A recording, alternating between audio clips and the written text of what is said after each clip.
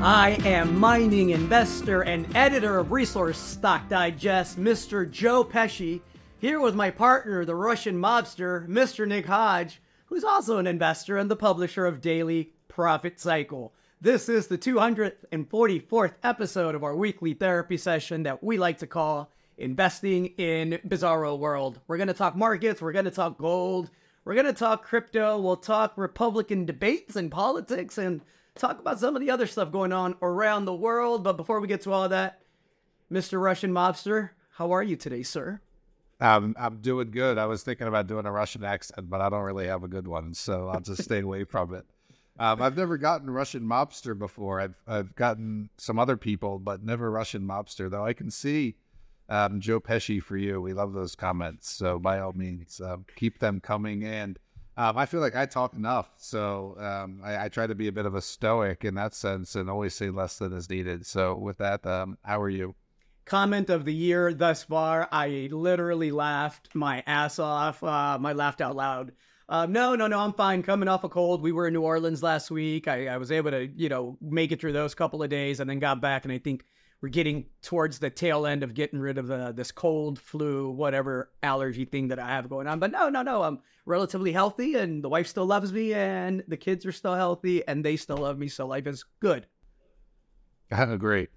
Well, let's get right into it. I think let's start with Jerome. Jerome just spoke. I don't know if you had a chance to catch it. We're recording this on November the 9th, Thursday.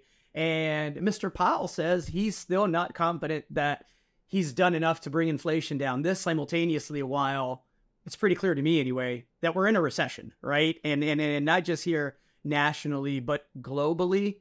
Thoughts on Mr. Jerome, thoughts on recessions, and thoughts on what comes next from Mr. Powell?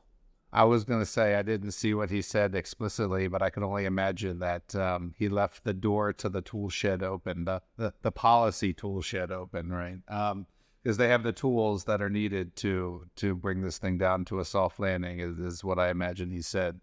It's funny you mentioned you lead with the door comment. Did you hear the door comment?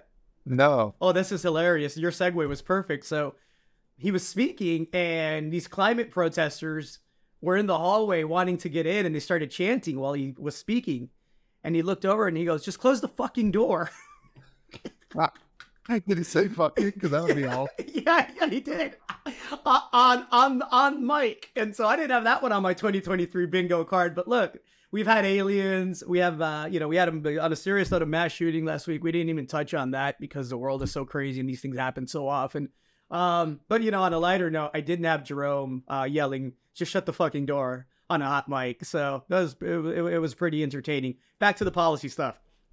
Yeah. He's sort of backed into a corner at this point, and I think they're going to have to wait and see, which translates into the catchy saying of higher for longer, right? So they've embarked on this rate hiking campaign.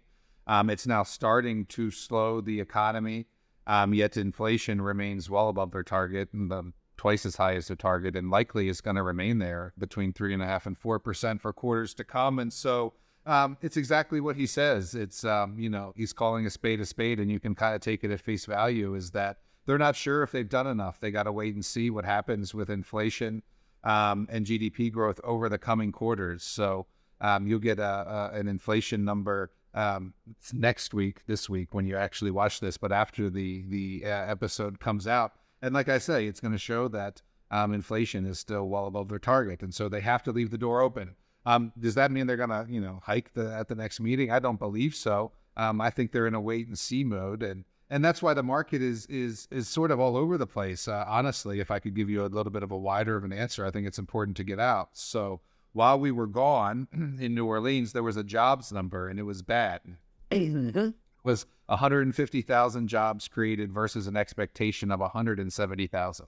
Not only did it miss that expectations, but there was like, call it half, just for easy math, of the jobs that were created, and maybe a little bit more than half of the jobs that created the month before. And so the market saw this as, look, jobs are slowing. The Fed is going to pivot, right? They always want the Fed to pivot. They always want their zero interest rates, or at least their lower interest rate environment back. And that's why stocks went up at the end of October and into early November.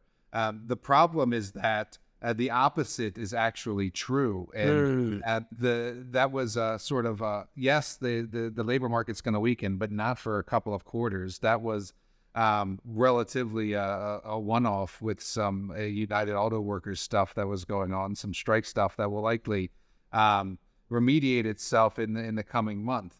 Although, and so this is complex and nuanced, and so this is the time to pay attention. The government has still revised the jobs number down every month so far this year. And the last time that happened was 2007. And the economy is contracting. I'd point to the ISM, which I was writing about in this month's issue of Foundational Profits, which has contracted for 12 months in a row.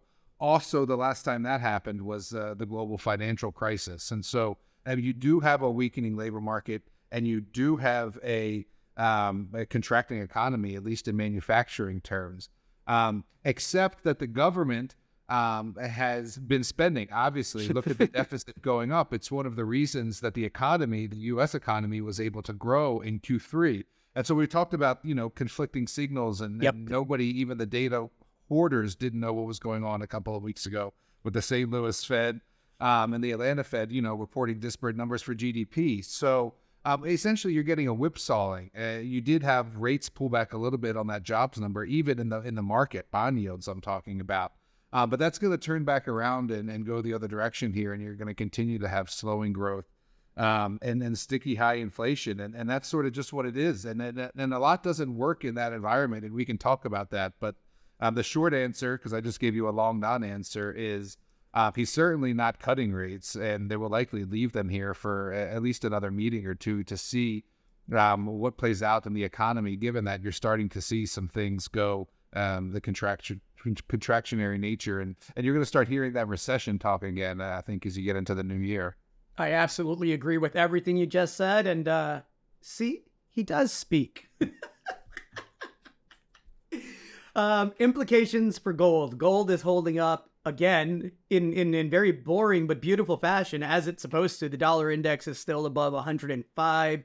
We saw it flirt with 107 before retreating. It now looks like it wants to run through 106 once again. But technically, again, gold bounced exactly where you would want it to bounce if we really are preparing for a next leg higher, whether that's at the end of this year or the beginning of 2024. Thoughts on the technicals?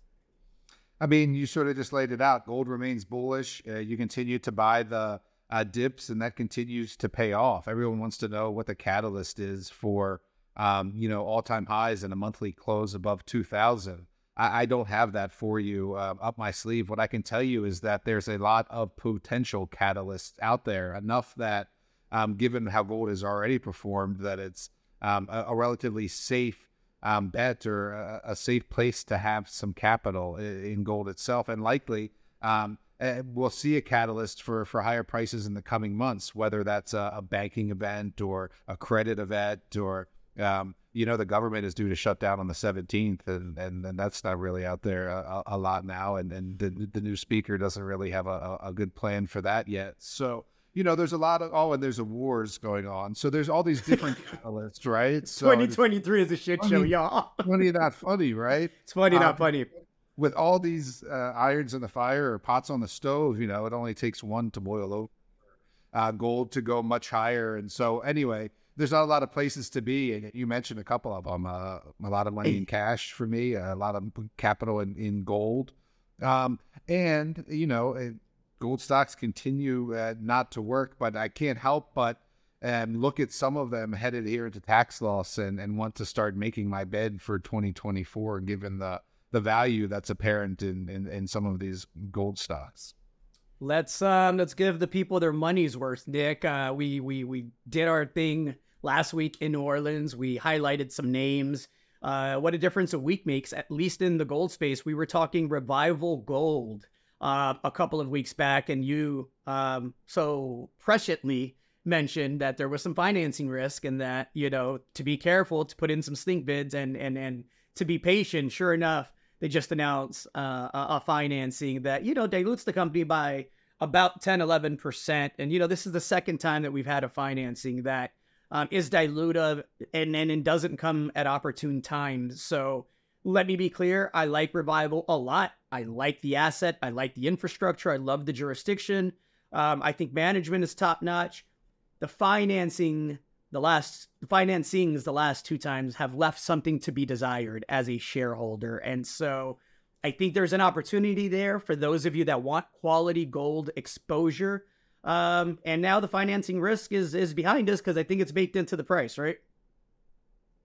Yeah, I'm not sure what the question is, except to say that, this is one of those cases where you see how the future shareholder value is eroded in the junior mining space by the constant need to finance, and not necessarily on the terms you want, given what's going on in the broader economy and the cycle, the place in the cycle where you find yourself. So it's one of those things where, the market cap might end up paying off, but the share price doesn't as much. And so it is an opportunity for those looking for gold exposure, as I was just saying, tax loss here headed into the end of the year.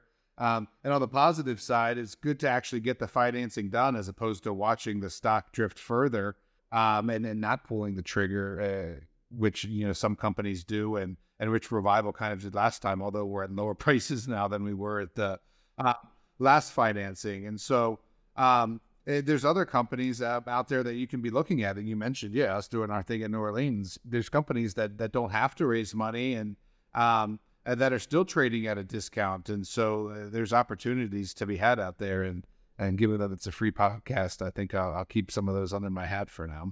I like it. I'll highlight one more just because they're reporting some monster numbers, and we've talked about it in the past. This company actually is doing the opposite of what most companies on the exchange are doing. It's actually hitting 52-week highs, and deservedly so. Mawson Gold. I mean, holy smokes, right? They had a hit back on October the 23rd that was 331 meters of 6.8 grams per ton gold. Now, I'll caution, that's the subsidiary in Australia that had that hit, Southern Cross Gold, of which Mawson owns 51% of. Significant exposure there. They followed that up by drilling 20 meters of 62.7 grams per ton gold on a 100-meter up-dip extension from previous results that were something like 1,490 grams per ton gold. So if you look at a map, they're showing you where the visible gold is in the core on the assays that are pending. You're going to continue to get some monster hits out of Sunday Creek in Australia. Congratulations to Southern Cross, the team there. Congratulations to Mawson shareholders that had the patience to wait it out when it was down at 12 cents about 5 or 6 months ago. Now trading, 4 times that level in the 35, 36 cent mark, and likely headed much, much higher. Yeah, congratulations to Michael Hudson. Unfortunately, I'm not a shareholder, but it's good to see gold stocks getting rewarded. Quality discovery is still being rewarded in the market for sure. It's good for Mawson and other gold exploration stories. It's good for the sector.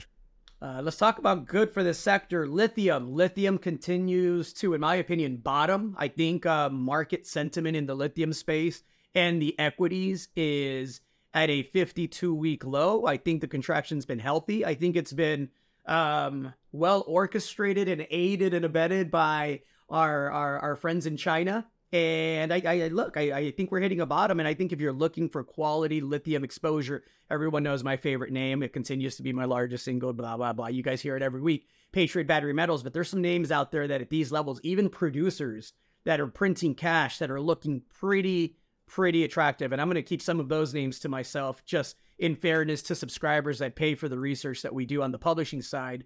But it's really appetizing, and not a coincidence that you, myself, and several people in our group over the past several months have written pretty sizable checks to private and public companies that either are on the verge of going public or have just announced that they are now trading. So definitely overweight lithium, definitely overweight Patriot. Nothing has changed there. I'm hearing good things about the relationship with Albemarle. Patriot's been very public about those good things.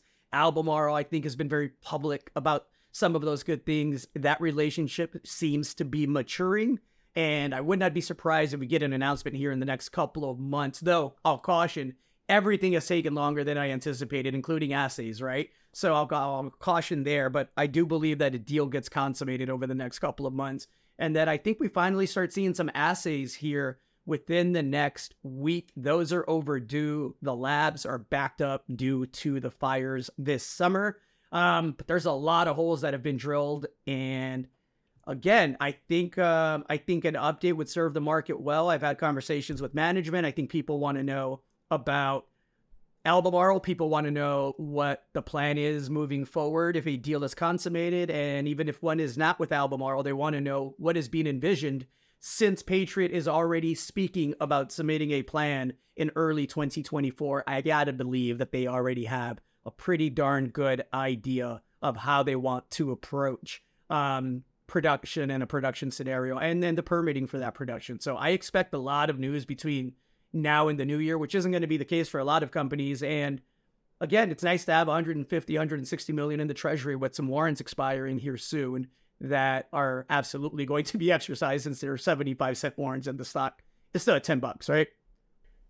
Absolutely. And if you want another free name, Allchem is one I mentioned a couple of times over the years here. And a new name, actually, because they will soon be, and that's what I was looking up while you were talking, Arcadium Lithium, we learned this week, because they will consummate the deal merging with or acquiring Livent. And so here you'll get a diversified producer with assets in multiple jurisdictions, including James Bay. So Arcadium Lithium is going to be the new name. And, you know, it's been the same with Allchem as it's been with other bigger names in the space, certainly trading at a discount relative to what I believe it's worth as this lithium market continues to play out. Patient lithium speculators, like patient uranium speculators, are going to make a killing on this next leg up, folks. Sometimes the best thing you can do is just sit back and watch the market and let the market come to you. Get outside, go for a jog, go get some exercise, take your wife out somewhere nice, go hug your kids. There's other stuff to do, right? We're coming up on holidays here. If you have the luxury and the good fortune of having people you love around you, go spend some time with them. And it's not all about the markets, says the guy who wakes up and goes to sleep thinking about the markets and then checks Australia all evening, much to the annoyance of my wife, right? But yeah, just a reminder, it's not all about the markets. Some phenomenal opportunities. Let's talk uranium. It hasn't quite yet broken past that 73, 74 level that I think it needs to before it shoots to 100. Technically, how's that looking in your chart of charts there, Mr. Hodge? Yeah, it's going to, and I'll tell you how I know. It's because other areas of the energy complex, like oil, are starting to break down, and uranium is holding up there. So sometimes you ask me about oil, and this time I was going to. This time I'm just going to ask myself. So oil's broken down since the last time we've spoken, and a couple of things. You know, oil's been high for a while, relatively higher sustained prices, and has been bullish, and that's one of the things that causes recession and inflation, by the way, to remain sticky high. And so you've got those inputs working their way through the economy, affecting the inflation numbers, affecting the consumer, and likely taking spending away from other places. I mean, the crude oil chart broke down from the mid 80s to the high 70s this week. It is in danger of going lower. I was telling subscribers that oil's on a short leash, and then we'll be exiting our position as long as we can get a decent price this week. So I don't know how long that's going to be the case. You know, charts can turn around quickly, but in the immediate term, oil has broken down. But back to uranium. Uranium did not break down. It has, sold off a few pennies on the spot price, but it has held 73 very nicely. And I've been seeing, more generalist chatter about it as well. I'm saying earlier, there's not a lot working in the market. You have cash, you have dollars, you have the very short end of the yield curve with everyone piled into money markets and T-bills. And beyond that, there's gold and uranium. And I'm speaking even, and tech is working a little bit now. I should mention that, even Apple having not great earnings and 4 consecutive quarters of down revenue, the stock is still actually bullish. And so these magnificent 7 continue to defy gravity. But anyway, and uranium is also working. And so because it's one of the few things that are working, I'm starting to see folks who aren't typically in the uranium space, tweet and write about investing in uranium, and that's good for the sector. So yes, it's still bullish because it's stayed up while oil went down. And also more broadly, it's one of the few things that's working in the general markets as well.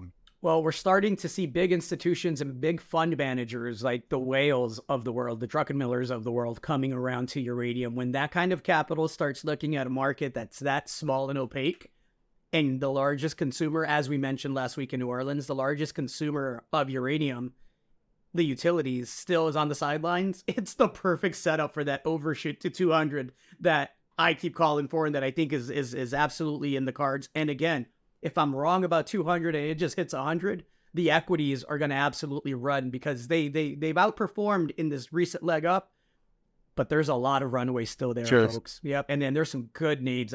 We just put on a trade in Junior Resource Trader on the paid side, on the publishing side, that I'll keep to myself for subscribers, but I'm going to start buying that one in the market, I think, pretty aggressively now that it's out and subscribers have had the opportunity, because it's a $15 to $17 million market cap with a management team that has sold assets consistently for hundreds of millions, if not billions of dollars. They know how to create wealth. They have a huge land package in the Athabasca Basin, and it's a new listing, so it hasn't had the luxury of having a run higher. That, to me, is a perfect setup for a trade, a speculation, and even a mid to longer term investment if the company's successful hitting in the basin. So I'll keep that one to myself. Subscribers, you know what it is. Adding to that one as you should. Even the big names, continue to generate news and perform well. I mean, Cameco's been a great stock. They're now officially, it's been a year, but, going to officially merge with Westinghouse. And so that's a big name to look at. Denison puts out great news as far as, using ISR in the basin and different mining techniques. And so some of the biggest names in the space are still worthy of consideration and adding on pullbacks. And so I did that, just this week. I was buying some URNM. And so, yeah, there's still a ways to go, I believe. A lot to like. What is working right now?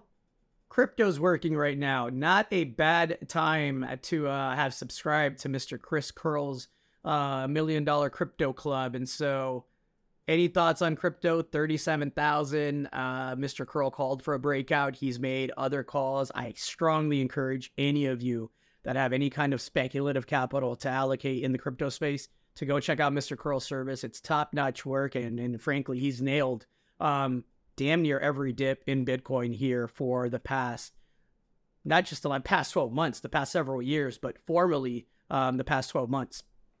Yeah, we were early in launching his service. It was during the crypto winter, but we were right on time with launching this $1 Million Crypto Club educational service, which coincided perfectly with the recent run we've gotten here in Bitcoin. And it's easy to lose track with all that's going on.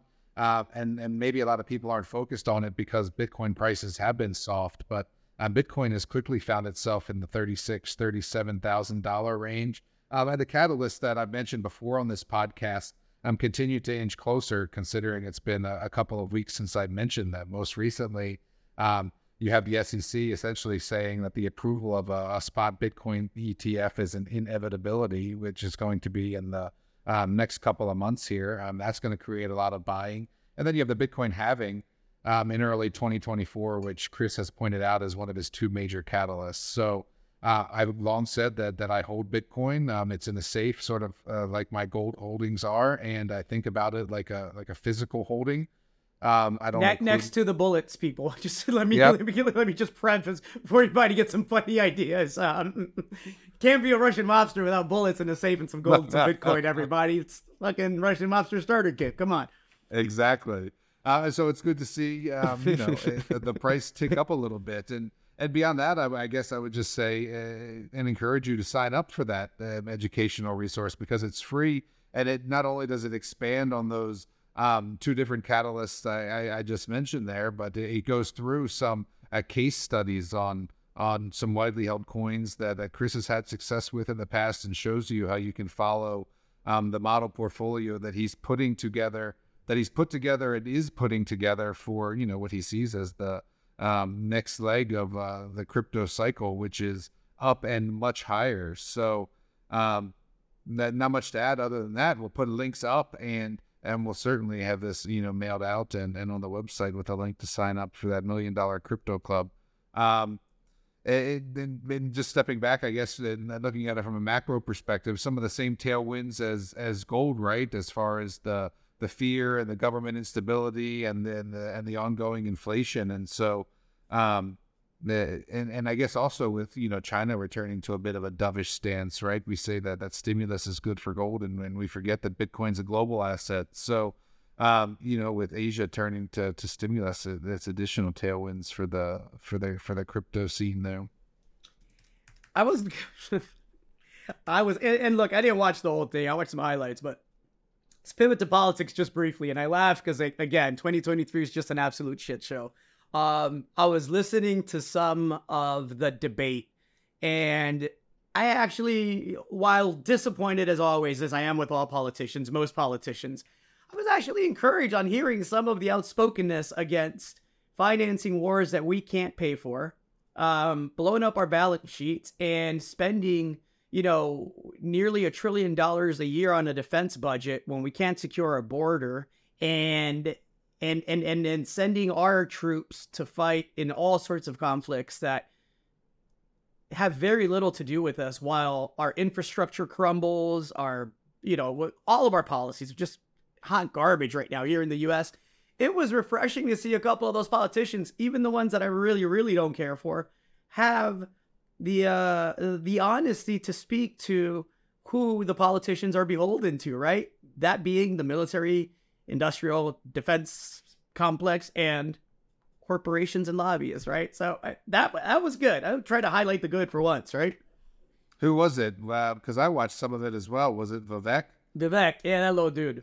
And he's a squirmy little dude. I don't think I'd have a beer with that guy, but he was on point on that point. And again, I could not like the person and like some of the ideas, and that's why I think we should vote ideas and not people. But that's not for this generation yet, I don't believe. Yeah, it was interesting to watch. I didn't have too many great takeaways from it. On the social aspects, the Republican Party still rubs me the wrong way. Definitely with the God stuff and the Bible thumping, but I guess I'll just give you my straight up thought. Sad when Chris Christie is making the most sense on the stage, and I told you that before we started recording, because I never was big on that guy to begin with, and so for him to be, at least for me, be making the most sense on the stage was sort of like, man, I can't believe that's what you got. Don't forget the guy who's leading them all, and in fact is leading Biden in the polls, even according to the New York Times this week, is Mr. Donald Trump, who doesn't even bother to show up to these events and is under indictment and in court and doing whatever else he's doing. Donald Duck is what Chris Christie has labeled him, Donald Duck, and it's pretty funny. It's clown show time, and that one was catchy to me. Donald Duck is funny because he keeps ducking the debates.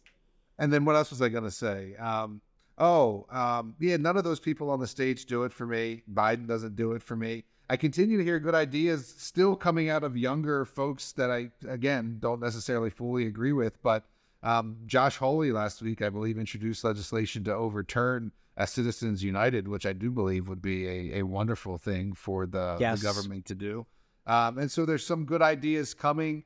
I don't think they're fomenting enough to be consequential in this election cycle. And it's probably no coincidence that the fourth turning has been delayed until the early 2030s. And so I'm just sort of taking a pass on this one, I guess. But you know me, I was watching with popcorn. There's going to be a lot of opportunities for the popcorn. We'll leave it there. I was going to talk about the EU digital wallet. I want to be better informed before I do that. It's very real now. It's not a conspiracy theory anymore. There's actually a bill that was just passed that formalizes an agreement. So maybe next week we'll pick that one up and chat a little bit more, unless you have anything to say this week. No, I haven't read about it, and I'm sure Mr. Curl will write about it. So like you, yeah, let's wait. Excellent. The dollar, thoughts on the dollar. I know we kind of touched on it with the markets and gold, but the bond market is volatile to say the least. When you have 15 basis points up in yields for the 7 to 10 to 20 and the 30-year bonds in a matter of an hour or two, those are very dangerous moves for the global economy. That's the kind of volatility in the bond markets that forces things to break. It's really hard to allocate capital if you're a country, a corporation, a fund, when, the 30 year is moving 15 basis points in the matter of an hour or two. I mean, it's dangerous stuff that's going on in the bond market. I don't know what breaks. If this volatility continues, something on a significant scale is going to break in the markets, folks. That's why I say there's not a lot of great places to be, and the dollars and gold are one of them. You're going to see, like I said earlier, higher for longer rates, and that's good for the dollar. Hawkishness is good for the dollar. It's still in a bullish trend, and like you've said, for years, you're going to have the gold moving up commensurately with that. I'll give you a longer answer outside of the dollar and talk about something I wanted to talk about this week, which is the target date funds and Wall Street's 60-40 portfolio. So you mentioned the bond market volatility. People don't really understand the bond market because they don't interact with it on a day-to-day basis. It's not like a share of Apple or something that is more in the public zeitgeist, right. Unlike people out there buying and selling bonds. So, but nonetheless, it's a significant portion of lots of people's retirements, and it's a significant portion of what's long been considered a wise allocation for retirement, which is the 60-40 allocation of 60% equities and then 40% bonds, and then increasing that percentage of bonds because they're safer as you approach retirement age. Let me say that again. Increasing that percentage of bonds as you approach retirement age because they're safer. So what's happened here? You've got the worst bond market ever. The quote from a Bank of America analyst last week was, "This is the greatest bear market for bonds of all time." And it's a long time. All time is a long time. That means forever. So what's happened, right? You've got these target date funds, that people allocate to in their retirement. We have them. We offer a retirement plan for our employees. I was just looking at it this week. There's 39 funds you can choose from. 9 of them are target date funds. A quarter of the funds that they get to choose from are target date. And so imagine this, and this is fresh in my head because I was just writing about it. You own a Vanguard target date 2025. That's in 2 years. Retirement fund. And imagine you're, a teacher. You've been working for 30 years and you're set to retire in 2025. You don't know anything about stocks. So that's a lot of choices, 39. I'm just going to pick 2025 target date fund because that's when I'm supposed to retire. Well, guess what that fund does? It automatically moves you into a higher allocation of bonds because you're getting older and you're approaching retirement age. And so that 60-40 should now be, a higher percentage of bonds. And that fund does that automatically. Well, guess what? And it's time for Susie Teacher to retire. That fund, I was reading the prospectus, is for anyone who's starting to retire in 2023 to 2027. 2023 this year. Oops. And if you look at the performance of that fund, it's lost 26% of its value in the past 18 months. So let's be generous and say, as Susie had $500,000 saved for retirement, and now she has less than $400,000 saved, has lost over $100,000 in the last 2 years as she heads into the target date of her retirement, right? And so why? Because the bond market has imploded. And the 2025 coincided with a rate hiking cycle. And despite her saving and despite her going into the fund that Wall Street told her was for her year of retirement, it was the precise wrong thing to do for the past 2 years.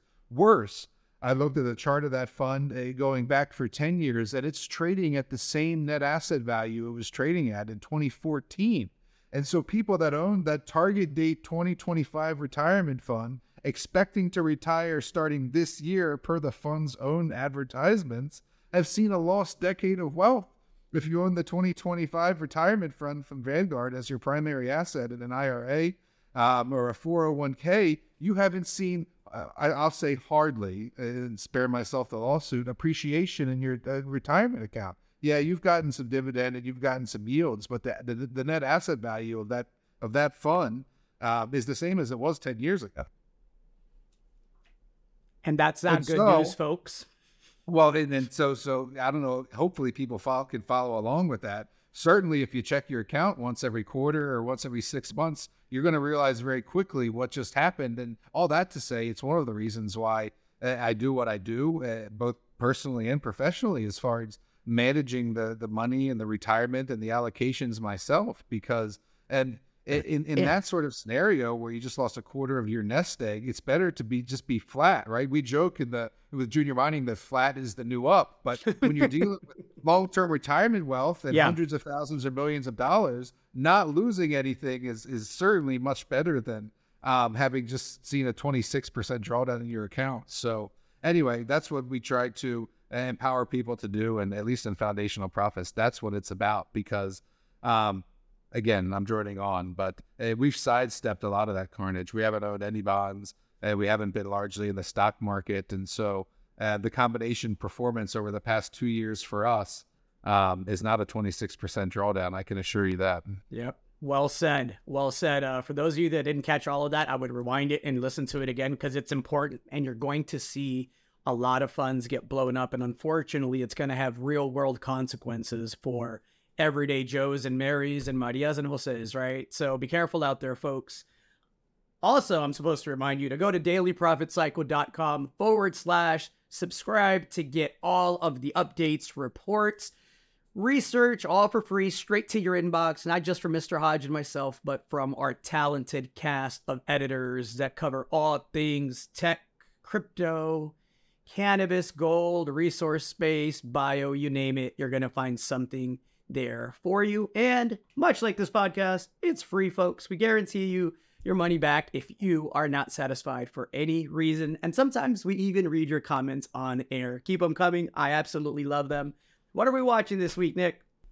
Hold on. I got to tell you about this sign in the New Orleans restaurant called Mother's that said, because you were talking about getting your free money back. It says, but they were talking about credit, and it said, if you have if you want credit, you can go to our credit manager. Her name is Helen Waite. If you need credit, you can go to Helen Waite.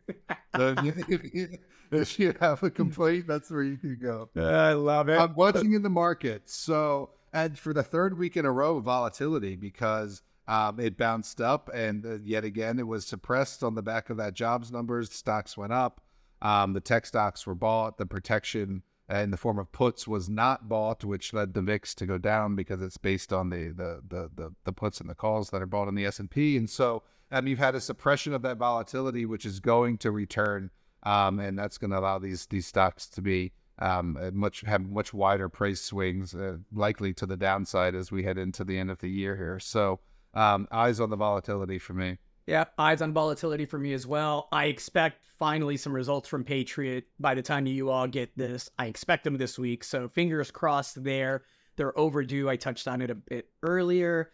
What else am I looking at? There's another opportunity in the lithium space that is way oversold due to warrants being exercised that expire on December the 1st. Not Patriot, but some other company that subscribers will get an update on. It's a heck of an opportunity to average down. It's below the most recent financing price. And so if you're a subscriber to Junior Resource Monthly, look out for that over the next couple of days.